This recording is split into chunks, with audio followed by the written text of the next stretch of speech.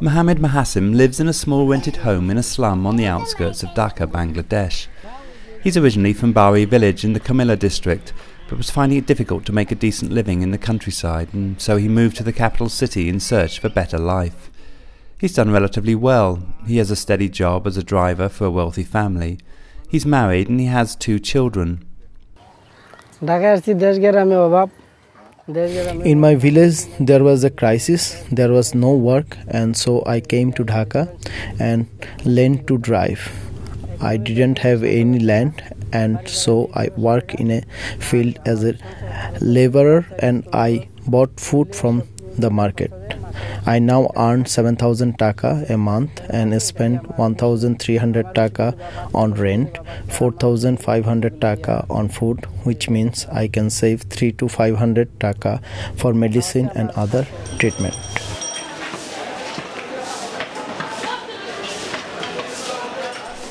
In part 2 of this series, I met with people living in the mountains of Nepal who were no longer able to grow enough food on their land to sustain them through the year.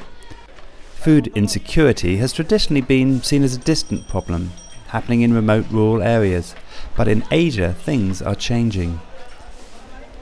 As populations rise and farming land becomes more scarce, so more and more of the rural poor are moving into the cities to find food and jobs, bringing their insecurity with them. In the city, where food is plentiful, it's no longer an issue of there not being enough food, but the food is simply too expensive for them to buy. Mohammed spends almost 6,000 of his 7,000 taka salary on food and accommodation, which means if food prices rise, it hits him hard. When the food price go up, I first have to reduce our expenditure, and we also have to eat less, and we try to search for cheap food. When food price go up, we reduce our eating from 3 meals to 2 meals a day.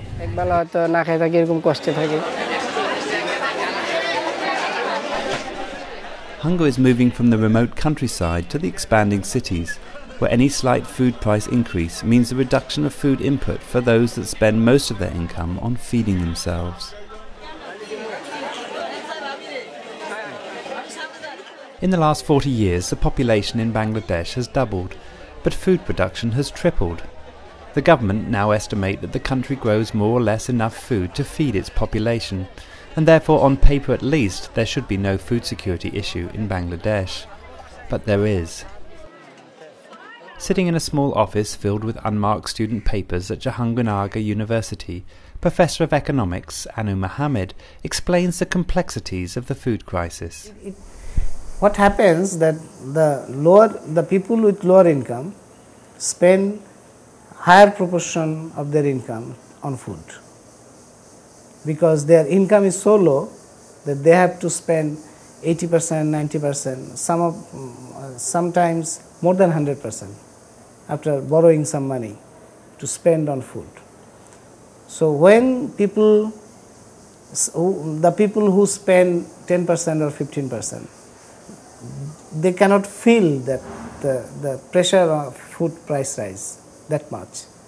But the people who spend 80% or 90%, they feel every point of increase. In rural areas, they have certain opportunities, that is collecting some sort of food from common property like wetland or the trees, the fruits and the fish, etc. But in urban areas where they have come to earn money, they have nothing to get other than their own money, and that money is not certain and stable. Food is linked to oil price, as the fertilizers used to increase yields rely heavily on oil for their production and transportation. But unlike oil, which people can choose to buy or not, no one can live without food. Economists call this a non-elastic product, which in times of uncertainty presents big opportunities for the agribusiness. Since 2007, food price increased about more than 100%. Since 2007, in the last 4 years. and it has direct links with global price rise of food. Although it is not very logical to increase price of rice here in Bangladesh because of global price rise, because import dependence is not that much. But when import price is getting getting more and more, then the economic activities of the supplier and the importers become very much like behaving like oligopoly, and they like to create artificial crisis, and that affect the food price in Bangladesh. In 2008, for the first time, the number of people living in cities globally outnumbered those living in rural areas. 2008 was also a strange year in Bangladesh.